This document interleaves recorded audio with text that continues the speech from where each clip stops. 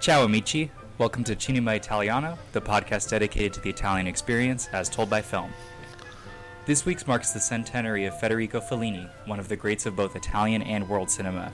There's a lot of exciting things going on to mark his 100th birthday, as well as some rumors and possibilities on the horizon. Joining us today to talk all things Fellini are two first-time guests, David Blakesley and Josh Hornbeck. Hey. I'm glad to have you guys aboard. Thank you so much. I'm very happy to be here, Stephen. Yeah, absolutely. Both of you also have shows concerning film. If each of you would like to introduce yourselves and describe a little bit about what your show is about. I'll go first. I'm the senior of the bunch as far as podcasting is concerned. This is David Blakesley. I am the host of the Criterion Reflections podcast, which has been in one form or another. It started off as a blog back in 2008, 2009. And became a podcast, I think, back in 2017. And what I've been doing really quickly is kind of a chronological exploration of the Criterion Collection and in the order that the films were originally released. So back in 2009, right in January of that year, I started with Nanook of the North, and I've been kind of plodding my way through ever since, writing essays for most of those years. And then, like I said, in 2017, I was at the year 1969, and I just felt, hey, let's go ahead and do this in podcast form. I'd been doing another podcast for a while called The Eclipse Viewer that went through the Criterion Collection's Eclipse series of films with my good friend Trevor Barrett. We kind of came to the end of that as they stopped releasing new Eclipse series titles, and so Criterion Reflections has been my podcast. I'm currently in the year 1971, and basically each episode is me and one or more guests taking a look at one film. Occasionally we'll do more than one film, like we just did one on 3 science fiction titles that were released in 1971. But for the most part, we just take a look at one film and get into it. And so it's pretty eclectic, but it's very much based at this point in films of the 1970s. And we are right in Fellini's, some of his prime years, and we'll be getting into some of the reviews I've written. But yeah, basically everything that Fellini's released in Criterion-related formats, I have either written about or podcasted about, and that's what I do. Great. That's awesome. I'm Josh Hornbeck, and I host the Criterion Channel Surfing podcast, and I basically take a look at the Criterion channel, and we will look at the new and expiring titles each month, and then give a couple recommendations based on a given theme. So David was actually just on, and the episode should post pretty soon, and we looked at police stories, and so each of us took a couple of episodes, or a couple of films from the Criterion channel's back catalog, and gave some recommendations for films that we thought were interesting that people might not have thought about or maybe overlooked, and discussed those. So it's a fun show. I also bring on a couple of regular contributors, Michael Hutchins and Matt Gasteyer, who are familiar to people who maybe frequent the Criterion Facebook groups, and they give some tips and tricks and some stats about the Criterion Collection and the Criterion channel. So it's a monthly podcast, and it's been a lot of fun. I've been going since October, and it's been really, really a pleasure to work on. The Criterion Channel surfing is really fun to keep up with, especially with literally hundreds of titles, it seems like. And your podcast is such a great way to kind of navigate through all that around what are the things expiring soon that you can't miss, or what are some great underseen titles to keep an eye out for. So you're doing a lot of good work there, Josh. And to David's podcast, we got to speak about it a little bit in person a few months ago. But I love it as a listener from the perspective of, as I work through the Criterion Collection, it's almost like this library or archive of different kind of conversations and analyses to visit looking back. So even if you don't keep up with every single episode as it gets published, you know, the conversations and discussions you have are always there as a great resource to go back and listen to. I actually just listened to your Fellini Satyricon episode today. Thanks. I loved it. It was perfect to kind of get jazzed for today. Yeah, and I do. I'm pretty aware of the fact that, you know, a lot of listeners, even maybe people who enjoy the program, may not listen to a particular episode until they've had a chance to watch it, and unless they're really locked into the same chronological scheme that I am, people are going to, maybe, come back to it even several years later. And there's nothing I love more than getting, feedback via Facebook or Twitter or even an email from somebody who listened to something I put out 3 or 4 years ago and says, "Oh, that was a great episode." It's like, cool, because I am kind of making this as something for the archives, hopefully a reference piece that listeners can enjoy whenever they get around to watching the movies that I and my guest discuss. So that's exactly what it's there for. Kind of to transition to Fellini, of course he's a huge giant of world cinema and definitely Criterion Collection, which is in our wheelhouse. But I love hearing how do you first approach a director like this? What is your gateway, and how do you get into him? Or do you even get into him? Does it take a few tries? So I kind of love to hear each of your introductions to Fellini and maybe what your first reactions were like. Okay, well, I'll go ahead and start again. My first awareness of Federico Fellini came as a kid. I mean, I remember in the 60s. I was born in 61, just to kind of give that away. But he was a cultural figure. He was a big personality, and anytime Fellini made a movie, it was an event. Now, of course, it was not until I was an adult that I saw any of these, because they didn't let kids into Fellini movies back in the day. But I remember, like, from Mad Magazine and even actually a very clear memory of reading an interview that John Lennon gave in 1971. I probably didn't read it until I was a teenager myself later on in that decade, but in an interview that he gave with Rolling Stone, of course this is after the Beatles had broken up, and his Plastic Ono Band, I think, was his current record. Maybe it was 1970. He mentioned, there's a quote that he gave about the early Beatles tours when they were a touring band in the first half of the 60s, being exactly like Fellini Satyricon. and that image really stuck with me. Even though I had not seen the movie, I just had this mental picture of this kind of bacchanalian wildness, this squalor and splendor, and you could imagine the Beatles on tour must have been a pretty wild scene, right? Despite their squeaky clean image, when it got down to it, they just cut loose, and it was just a traveling festival, a carnival wherever they went, and so to hear John Lennon making this allusion or this linkage to Fellini kind of burned that impression into my mind. So it was quite a few years later before I finally saw Satyricon, but I think it lived up to the hype. But then later on in life, as I started kind of getting into world cinema, I think 8.5 was my first Fellini film that I sat down and watched seriously, and was really struck by it. But I think back now, I had so much to learn, and that particular film, I think, is one that, even though it might be a lot of viewers' first introduction to Fellini, there might be a few others that Dolce Vita that might get first in their list. But I really feel like, to fully appreciate and understand 8.5, you really would do best to take that journey of his earlier films and how he got to that point. But, it's a black and white film and all of that. Maybe the color films, Amarcord, Juliet of the Spirits, those might be a little bit more accessible, or might be a little bit easier for contemporary or younger viewers to get into, just because they're quite spectacular. But 8.5 was kind of my gateway into Fellini, as I was also just kind of discovering the Criterion Collection and art house cinema in general. So that was basically how I started. And I'd say probably 8.5 is still my keystone work for Fellini. I think it's kind of the portal that reveals so much else about what he did both before and after. And I'm really excited about this centennial commemorative event, because I feel it's going to give a lot of us a chance to really take in a more of a comprehensive view of his career.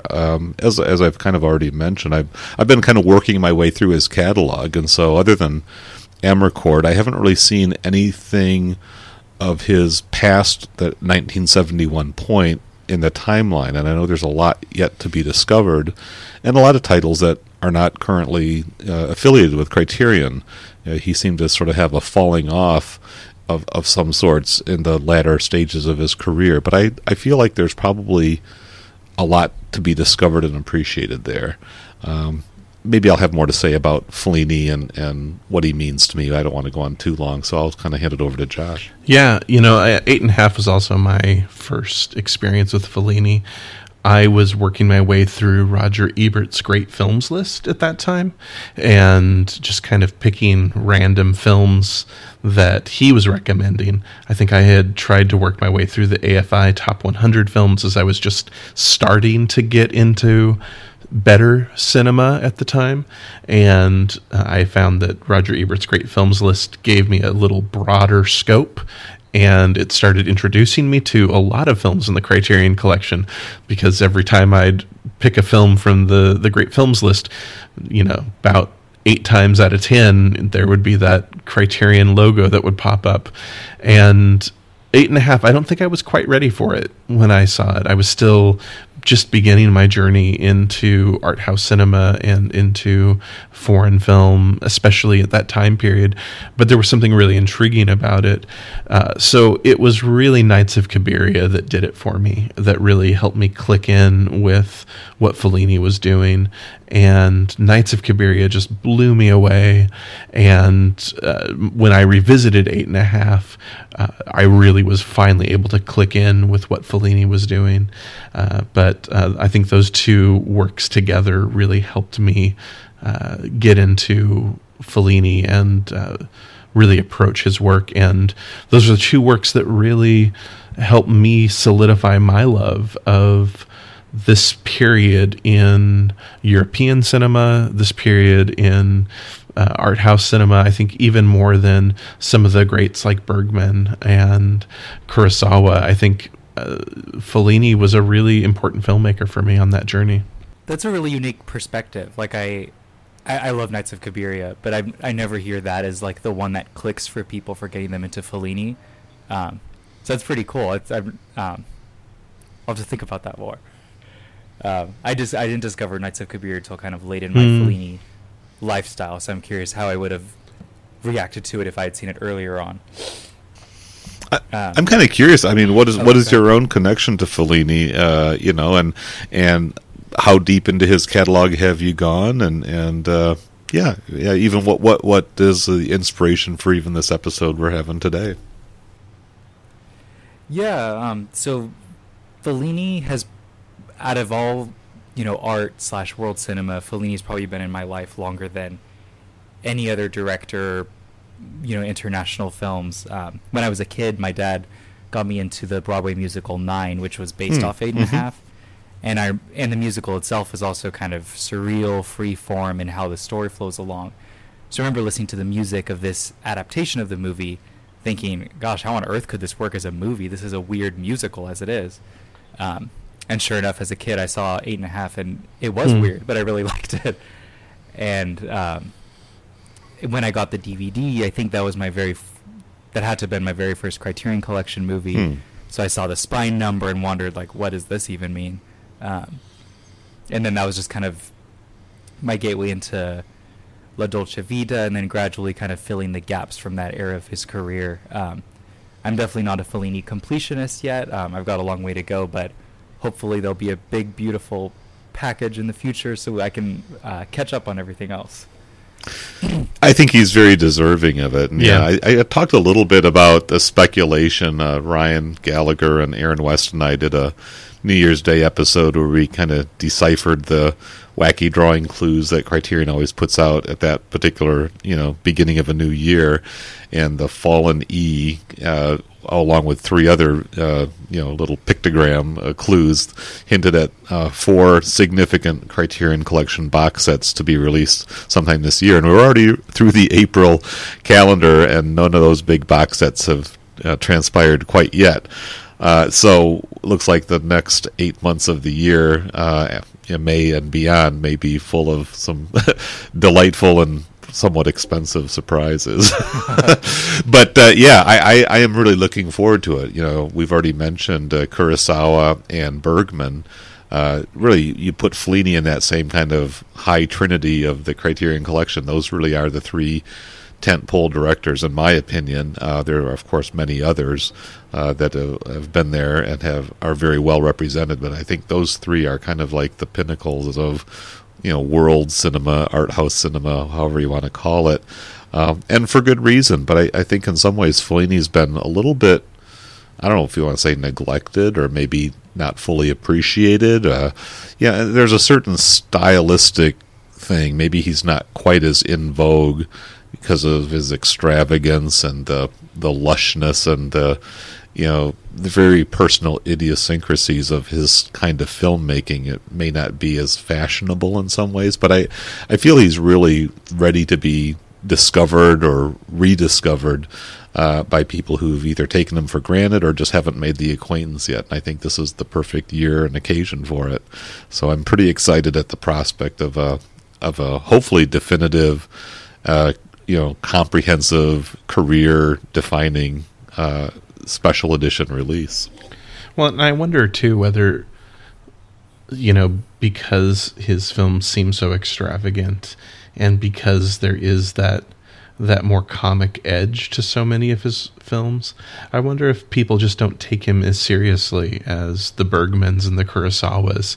And I think that there is the carnivalesque quality to so much of what he has done, and I wonder if there is that sense that Bergman was excavating the depths of the human soul, and I wonder if it's because what Fellini was doing was so different that people just don't hold him in the same regard. And yet I think that what Fellini is doing is so incredible in its own right and in its own way.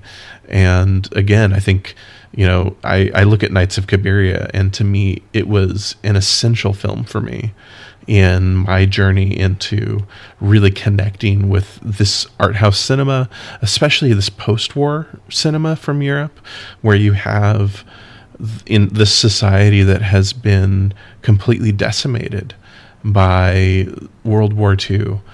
You have these people who were people of faith that have been absolutely ravaged by the horrors of war. And yet there is this deep hope, this deep faith that life can go on. Yet they're willing to acknowledge the terror, the horror, the trials and tribulations of everyday life. And there's something so profoundly moving about that film that every time I see it, I'm in tears by the end, and yet it's not the sentimental stuff that you get in kind of saccharine melodramas that you might get in other films at this time period. There's something really deeply honest and human and genuine, and Fellini earns the emotion that he gets to by blending the comedy with the rich humanity. And I think there's something that he is doing that is no less profound than the stuff that you get in the Bergmans and the Kurosawas. So I think that it is incredibly powerful and rich. So I think that he's definitely deserving of the full Fellini 100 treatment. Well, and it's kind of that blending of like the tragic with the comic is, I feel like, what is so definitive to him in the sense that you can whether it's like Nights of Cabiria and looking at people who are essentially on the dregs of society, and how does a character go through hell but come out smiling, and how does someone still find hope and optimism even though they've been through it. And there's this there's almost like a flame or some kind of spirit that I feel like carries through his movies. Not like they're necessarily feel good, but there's always, the human experience is a complicated one, and it shows the full. I think there is truly a redemptive quality that comes through. It's the laughter through the tears, or it's the poignancy that invokes a note of seriousness and even tragedy, despite the kind of playful lampoon of Catholic guilt and repression and family life and the quirks of society and the individual eccentricities of the characters who live in it. And I guess one of the reasons I like to encourage kind of more of that chronological journey, if not strictly, start at variety lights and work your way forward, but getting familiar with Fellini's early neorealist stuff is, I think, really key, so that you don't just write him off as this kind of clownish stager of spectacles, because it's very easy to just take that away if that's all you see. If you just see the big parades and the processionals and the extravagance of his later films, then you think, well, he's just kind of putting on a big absurdist show. Well, there's a reason that he went in that direction, and part of it is his own tendencies that he followed. That's also the audience that he cultivated and the way that his reputation and the press kind of pushed him further and further into that. But I think following him on this journey from very reality-based, every man, every woman type of situations that were really drawn from the currents of Italian life and really post-war European life, just through that Italian lens, really sets him up to make these films that I think have this more universal appeal, even though they remain rooted in Fellini's very particular perspective. But he really was from the 60s on speaking to a global audience, certainly throughout the West and probably other parts of the world as well.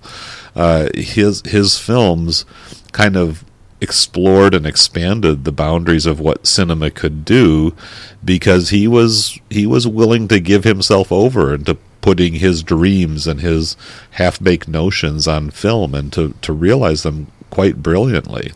And so what may look like just kind of bewildering self-indulgence, and you can't deny that there's not that element there, but he's opening doors that I think a lot of other filmmakers are indebted to, who people like David Lynch and others who have taken their interior phantasms and nightmares and dreamscapes and said, let me make a movie of what I'm thinking and feeling and perceiving.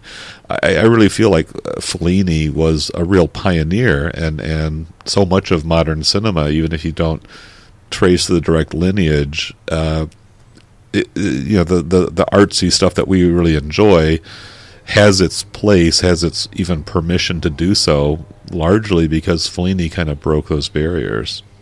Well, and I would even say that things that might even be a little more mainstream, like Wes Anderson, the colors and the compositions, but also that bittersweet tone that you get in so much of his films, the wackiness, the melancholy, and the comedy kind of being held hand in hand. I think you get that from the Fellini as well.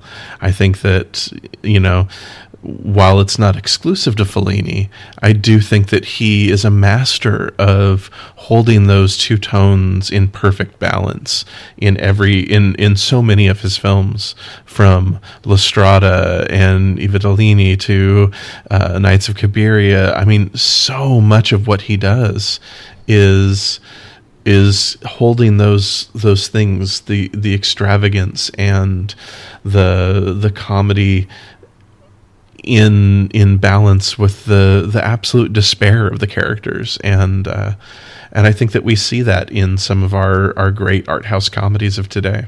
For me, kind of where I see a lot of Fellini's influence with modern directors is kind of in the sense of of his dream logic and surrealism. We were mentioning Satyricon earlier, but where images and scenes and vignettes will be presented together that might not make linear narrative sense, but you still kind of emotionally or subconsciously can piece it together and can follow that through line. And I think of that with directors like David Lynch, certainly with Twin Peaks: The Return, an 18-hour movie with all kinds of things that may or may not be connected, but when you watch it, you just totally follow it, even if it might not make sense in your head. Mm-hmm. And interestingly, David Lynch and Fellini have the same birthday, which I forget about every year until Criterion that is posts about a them pretty both. fascinating little coincidence there. Yeah, and also just from the perspective of just kind of balls out, go for broke filmmaking. I mean, the sets that Fellini constructs are amazing in the pre-CGI era. The just the powerful, memorable, unbelievable images that he puts on screen, and the constructions of huge city blocks. Sometimes Kurosawa had this in common as well, of sort of really putting a lot of craftspeople to work, just constructing the platforms upon which the actors would do their thing. That's also just a very impressive sort of production value. The fact that he was able to corral all of these creative talents and resources to make these things appear on film. It's easy to maybe take that for granted or to overlook that, because we're just so used to being dazzled on screen. But he really had a very remarkable talent, and in some of his interviews, he almost seems to stagger under the weight of realizing, wow, I really put all that together, as he's looking back and recalling some of his memories of making these films. He really was in so many ways flying by the seat of his pants. And again, that's maybe why I go back to 8.5, as you really catch him in this kind of crisis of creativity and pressure, the commercial responsibility to return the investment and to give the public something that they just haven't seen before, and it's all being dredged up out of his own unique personal struggles, his own conscience, his experiences, his insecurities, all those things. He is an extremely vulnerable but profoundly talented person, and the fact that he just sort of gave so much of himself while yet retaining a lot of privacy and preserving the mystery of who is this guy anyways? Why is he doing all this stuff the way that he does it? It's quite fascinating, and one thing I look forward to in a potential box set is hopefully a nice book that captures a good amount of quotations and interviews, because he was an absolutely fantastic interview subject. There's a lot of great directors who maybe didn't have as many interesting things to say, or didn't say what they said quite as interestingly as Fellini, but he's filled many a volume with sometimes rambling and sometimes even contradictory discourse, but it's always interesting just to sit down and pick this guy's brain a little bit. And maybe that's a good transition. Of course, with this week being his actual 100th birthday, I think a lot of us were hoping that there would be an announcement or some kind of tease about a Fellini box set. It's only Thursday. His birthday was Monday, so the week isn't totally done yet. So maybe tomorrow will be... Well, we went through the same thing with Bergman's actual 100th birthday last, 2018. We kind of came and went, and nothing happened, and so we were kind of wondering if this was just going to fizzle out on us. So I think you have to look at the calendar as far as when is product poised to move, rather than happy 100th birthday. I mean, Criterion certainly did their share of social media posts, and they've got a little collection on the Criterion channel right now, so they're doing their dues, but I think the product might be a little bit further on down the road. Totally, yeah. I wanted to kind of pick your guys' brain around what you think a box set might entail. Kind of looking at what are the releases Criterion currently has in print, what might be out of print, and then what are ones they've never gotten their hands on, and maybe kind of plucking through what might a box set include, or what might not make sense at all. Maybe it'd be kind of fun to talk through his filmography that way. Yeah. So I would like to go on the record as the box set skeptic of any conversation. I do think the newsletter drawing makes a very strong case that I'm probably wrong. I always am very happy when I am wrong about the box sets. I was definitely wrong about the Bergman box set. I always tend to be very hesitant about these things. I think that we often there's an element of wish fulfillment sometimes in the box set stuff, and so I do wonder how much of the Fellini or whatever the box set discussion is whether it will be a full box set, whether it will be a smaller retrospective, whether it will be what it will end up being. I do think Fellini is probably our best bet for a big retrospective, though, because I do think that he is one of the titans of Criterion's art house catalog. He was who Janus kind of made their names with, along with Kurosawa and Bergman. So I do think this is probably the most likely of any other director to get the full box set treatment. I agree with that.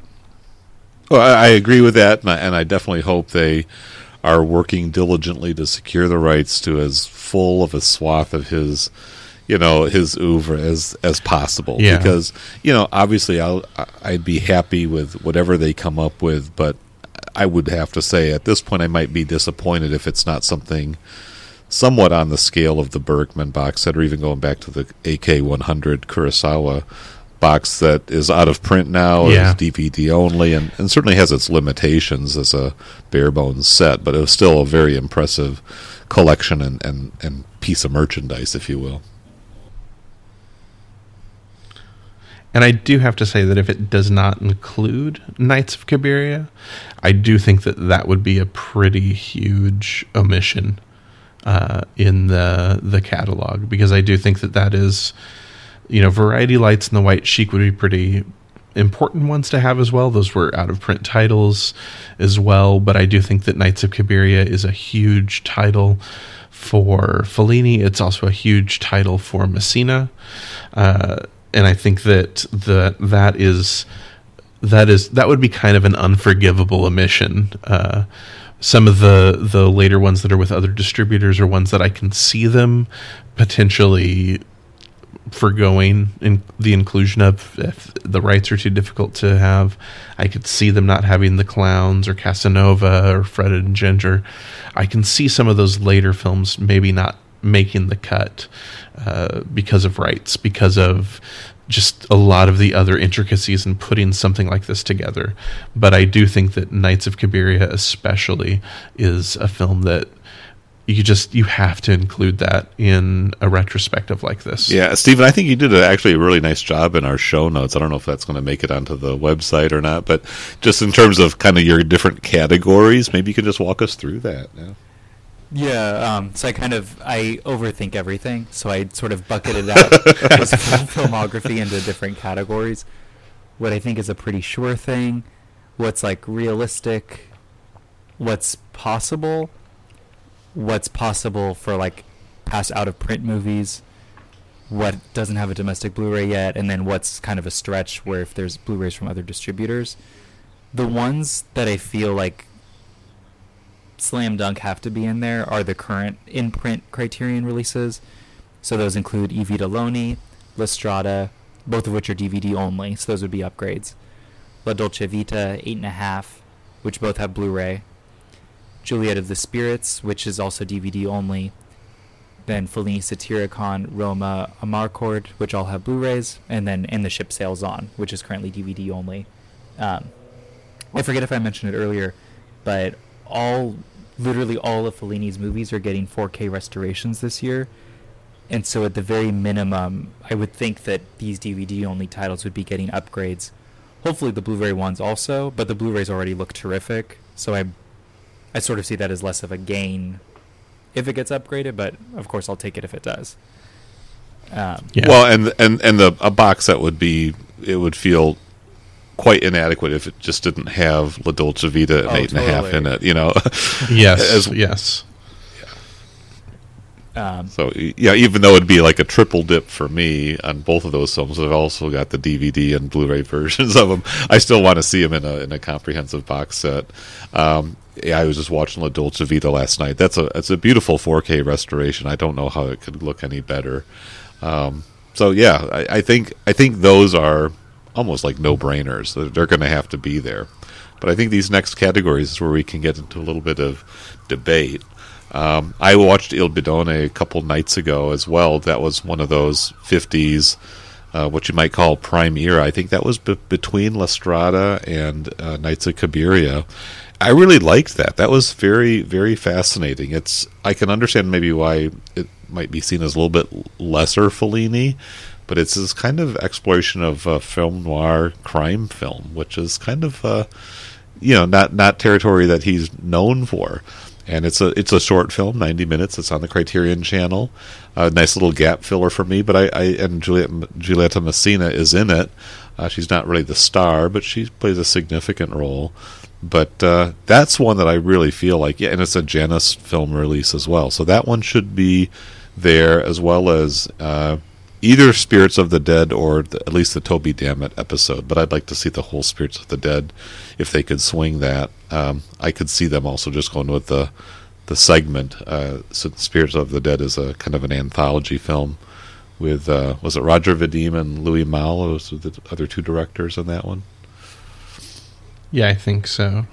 Yeah, and I would assume that since they have the segment broken out on the Criterion Channel, and it seems that they have done that in a number of other cases where they've had segments from anthologies included as shorts or as features on discs, it makes me think that they might only include the segment that is relevant. So it makes me think that they might break Toby Dammit out and not include the entire anthology on as a disc, which I think is unfortunate because I do, like you, David, I really like being able to see these works in their original context.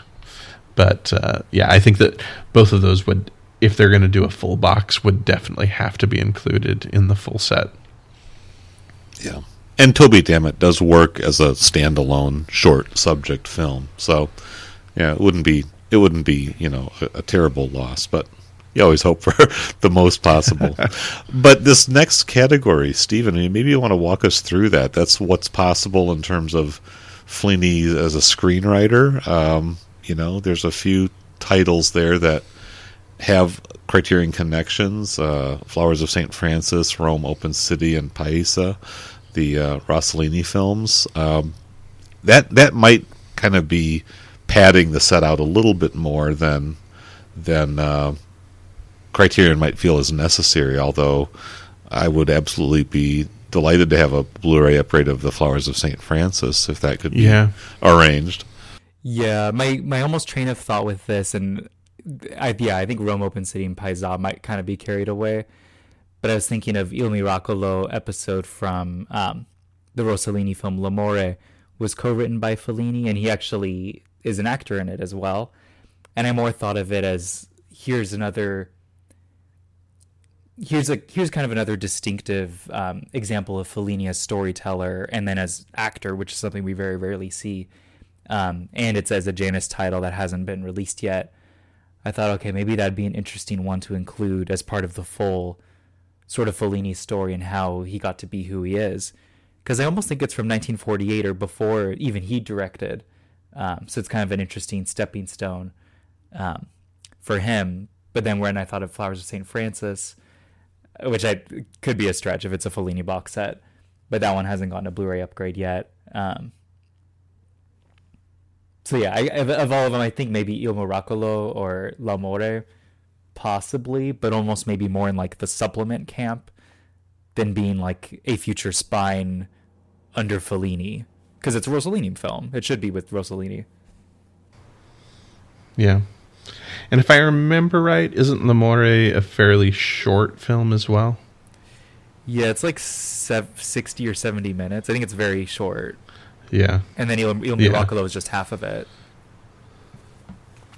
Because that's a two-parter. Yeah. I forget what the first part's called. Yeah. And then kind of my next bucket for just out-of-print Criterion titles, we've got Variety Lights, White Sheik, and Knights of Cabiria. I think we'd all love all three of these to be in a box. And then, of course, White Sheik and Knights of Cabiria. Those are both touring the U.S. right now. White Sheik I got to see on Sunday, and I saw Knights of Cabiria should be coming at least to the Los Angeles area in the springtime. Are those two coming anywhere near you guys? Not that I'm aware of. I mean, Grand Rapids is pretty far off the path, I'm afraid to say. What do you think? How did the White Sheik hold up? I mean, you know, when Criterion released the White Sheik as a DVD only title, that was, I would say, almost kind of in their lean years, where they were just kind of going off of straight catalog stuff. They really didn't have anywhere near the kind of high-profile alliances with studios, and they were a respected brand, certainly, but it's hard for me to imagine them releasing the White Sheik as a standalone title today. That's just based on my memory of it from reviewing it, you know, for my blog, you know, quite a few years ago. But how did it stand up for you, Stephen? I'm kind of interested in your response to that film, especially in a theatrical setting. Oh my gosh, I loved it. I thought it was so good. Yeah, that's great. That's good. Good to hear. Yeah. And it was, I was surprised. It was a pretty packed audience. Everyone was laughing at the right times. It was just a blast. I was just looking up the eBay prices of the out of print DVD and trying to think, okay, how expensive is too expensive, where it doesn't make sense to get this if it gets upgraded. But it's too expensive right now, I think. Really, what's it going for as a second market? Or 40, which isn't horrible, but for a used DVD, no, I don't know. Yeah, and those are pretty bare bones discs from that era of Criterion. There's not a whole lot of extra. There might be a trailer or something on it. I don't have it in front of me, but yeah, well, that's great. I'm glad he had a positive time, and I'm glad that the audience turned out for it as well. But I do not see Criterion breaking this one out as a Blu-ray upgrade on its own in this era. I'll stick to that opinion, but maybe they'll prove me wrong. Yeah. Josh, I know you really like Knights of Cabiria. Variety Lights or White Sheik, are you familiar with? I haven't seen either of those. I actually do have the out-of-print discs, so I will be catching up with them at some point. I was just doing a quick search to see who owns the rights to some of these, and it looks like Rialto is doing the touring of White Sheik and Knights of Cabiria right now. And so, you know, it's not Studio Canal, so I do think that the chances of them being able to get the rights back to release them are a little bit higher, actually. So, you know, they have Knights of Cabiria right now on the Criterion channel, and that's actually a pretty that bodes well for the White Sheik and Cabiria getting put back into a box set like this. Yeah, I would think some of these other studios who own the rights to those films would have a legitimately decent payday out of their share of a box set proceeds, just as I'm sure the rights holders who kind of lent their that privilege to Criterion for the Bergman set probably moved more units than they would have if they had issued it as a standalone disc. Oh, sure. And then kind of the next bucket might be some stretches in here, but these were looking at films of Fellini's that have not had domestic Blu-ray releases, or their domestic Blu-rays out of print. And those four are The Clowns, which was a Raro video, which is now out of print, Fellini's Casanova, Ginger and Fred, and then Entrevista, or Interview,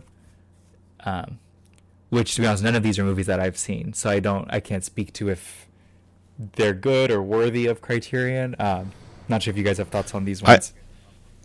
I have the Clowns Raro video Blu-ray, and I enjoyed it. I watched it about a year ago or whenever. I mean, it was. Yeah, I just decided, because I think it's a 1970 or 71 release. I thought, well, even though it's not Criterion related, let me just watch it just to kind of see where Fellini went after Satyricon and before we get to Roma or Amarcord.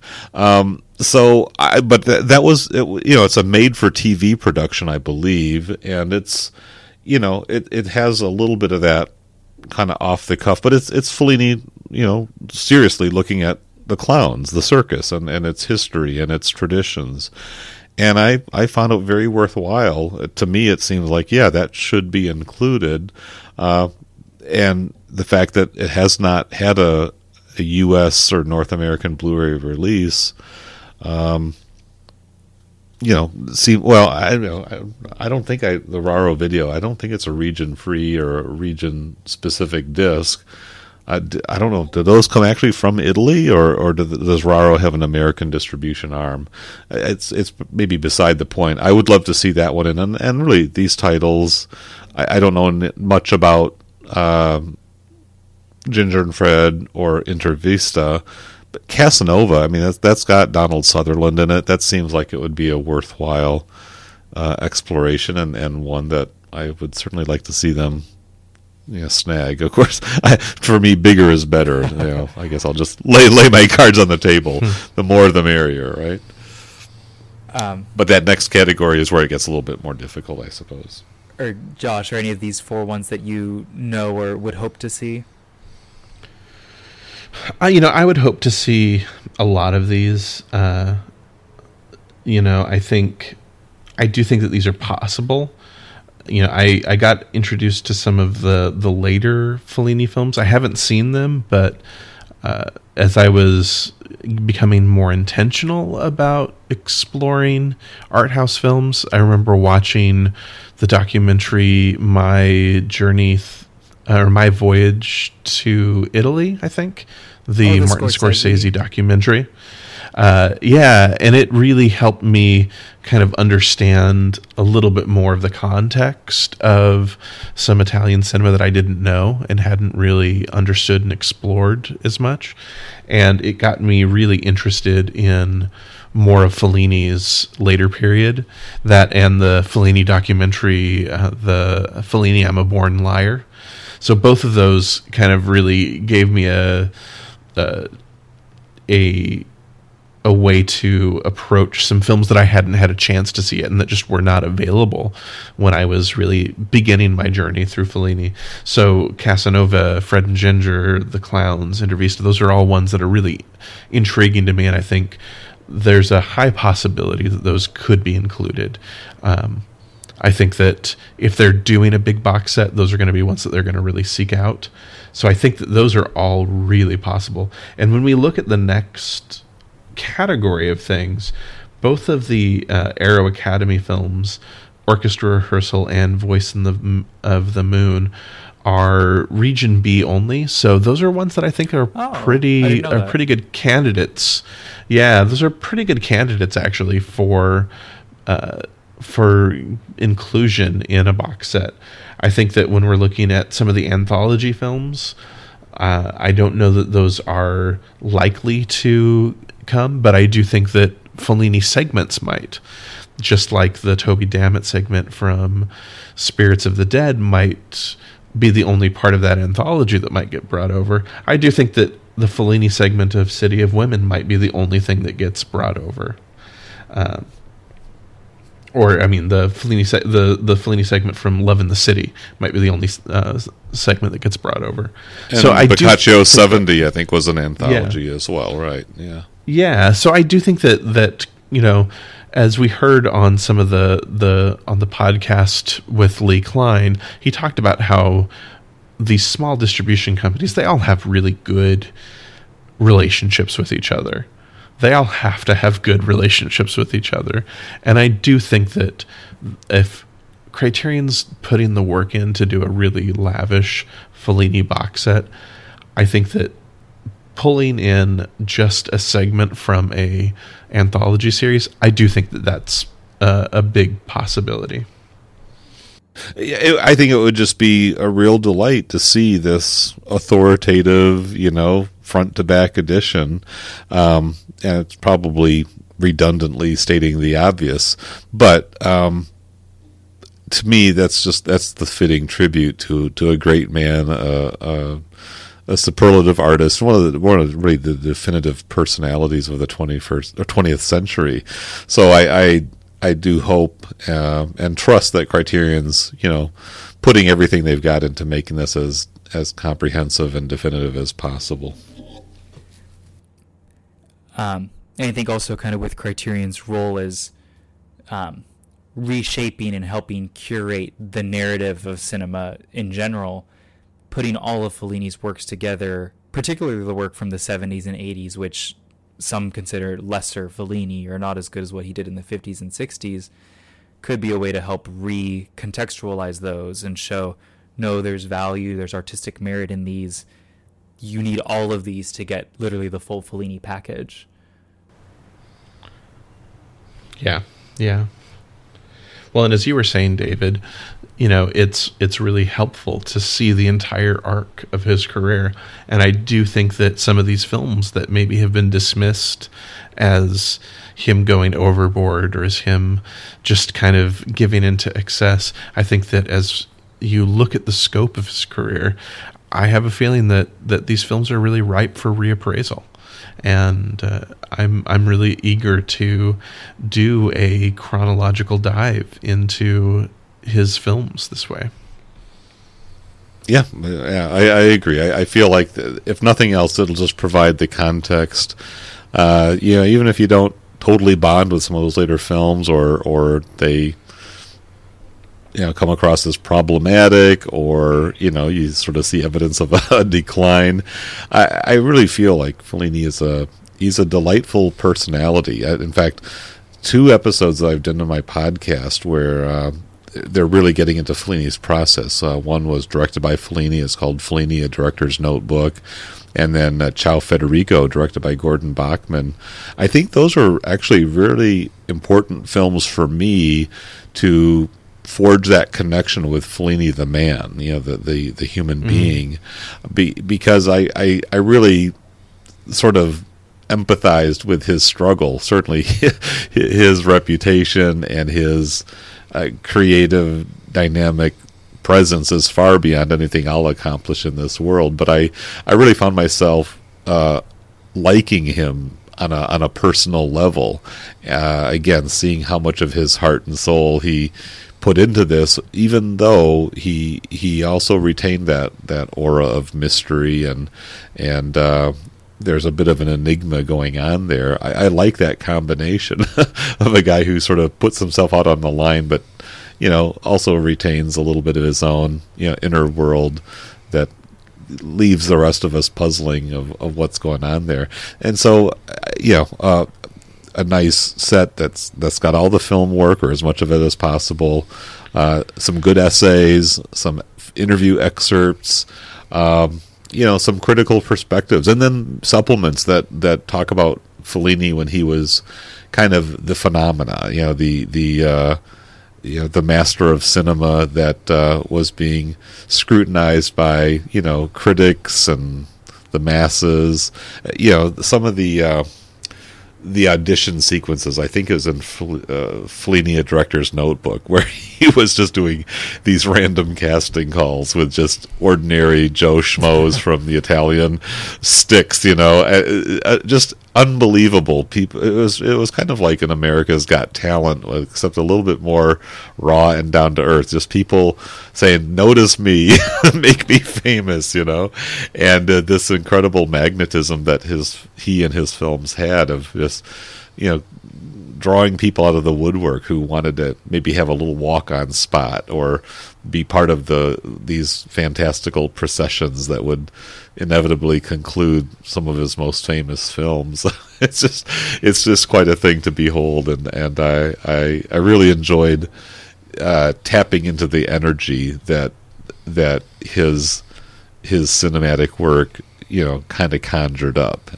He put dreams on film, and and gave a lot of people a chance to participate in this vision of life. And I really love him for that. That was very well said. I like that. Thanks. Yeah. It's like you've been doing this for a long time. Yeah. Well, I was going to say also, if you are listeners, if you'd like to dive into more Fellini thoughts and deeper dive into specific films, like David mentioned, he's blogged and podcasted. It looks like about every single Criterion one. So there's a lot more to dive into. You can get more of David's great insights on those. So thank you for sharing them, David. Oh, sure. My pleasure. And yeah, read my old posts. I mean, some of them I haven't read since I wrote them, but they at least give you my, takes on Fellini as I kind of grew in my acquaintance with his work over the years. Well, thank you guys so much. This has been a fun discussion. Gets me even more excited for the possibilities of what a Fellini 100 could be. Or even if it's not a box, at least we know there's good upgrades hopefully coming on the way. I want to thank you both so much for your time and sharing your insights and perspectives on your experience with Fellini. Want to kind of give a shout out, if you wanted to throw out where can people find or follow you, your shows, on the social medias and all that. Well, Josh and I are both on Criterion Cast now. We each have our own programs. We talk to each other. We've been on each other's programs now. So we're not exactly a unit, but we're on the same team. So, Criterion Reflections is my podcast. You can just do a search in your podcast feeder of choice, and it should pop up there. And like I say, we're going through 1971 right now. So I've got Louis Malle's Murmur of the Heart coming up pretty soon, and also a special episode on Get Carter, another Criterion Channel exclusive. I'll be recording that this coming weekend, and we'll be getting into some really fantastic titles. Harold and Maude, a bunch of others, but that's what I got coming up in the weeks and months ahead as we ponder Criterion's releases of 1971. Yeah, and you can find Criterion Channel Surfing at Criterion Cast as well. And you can find the show also in Apple Podcasts, Stitcher, wherever you like to find your show. We just migrated over from the 25th Frame to Criterion Cast, so if you had been following the show on other kind of third-party podcast services, you might need to search for it again. We've been slowly working on updating the feeds and trying to make sure that everything is migrated over and redirected properly, but the redirection is always a little bit of a challenge, so let us know at any of the Criterion Channel Club Facebook group, or you can reach out to me at any of the Criterion Facebook groups, and I'll be more than happy to make sure that you get the feed properly so that you can keep up with all the latest episodes as well. Thank you guys both again. This has been a great episode. Is there any final thoughts you'd like to share about Fellini or anything Italian film? No, I appreciate the invitation to be on your show, Stephen. It's been a lot of fun, and I'll definitely look to get you on whenever we're ready to reach into Roma or whatever else I got. I know I've got some other Italian films, but I definitely appreciate your passion for Cinema Italiano and look forward to future collaborations and conversations. Yeah, this was a lot of fun, and I'm very eager to chat with you again about more Italian cinema. So this is a great conversation. Thank you both very much, and until next time, ciao amici.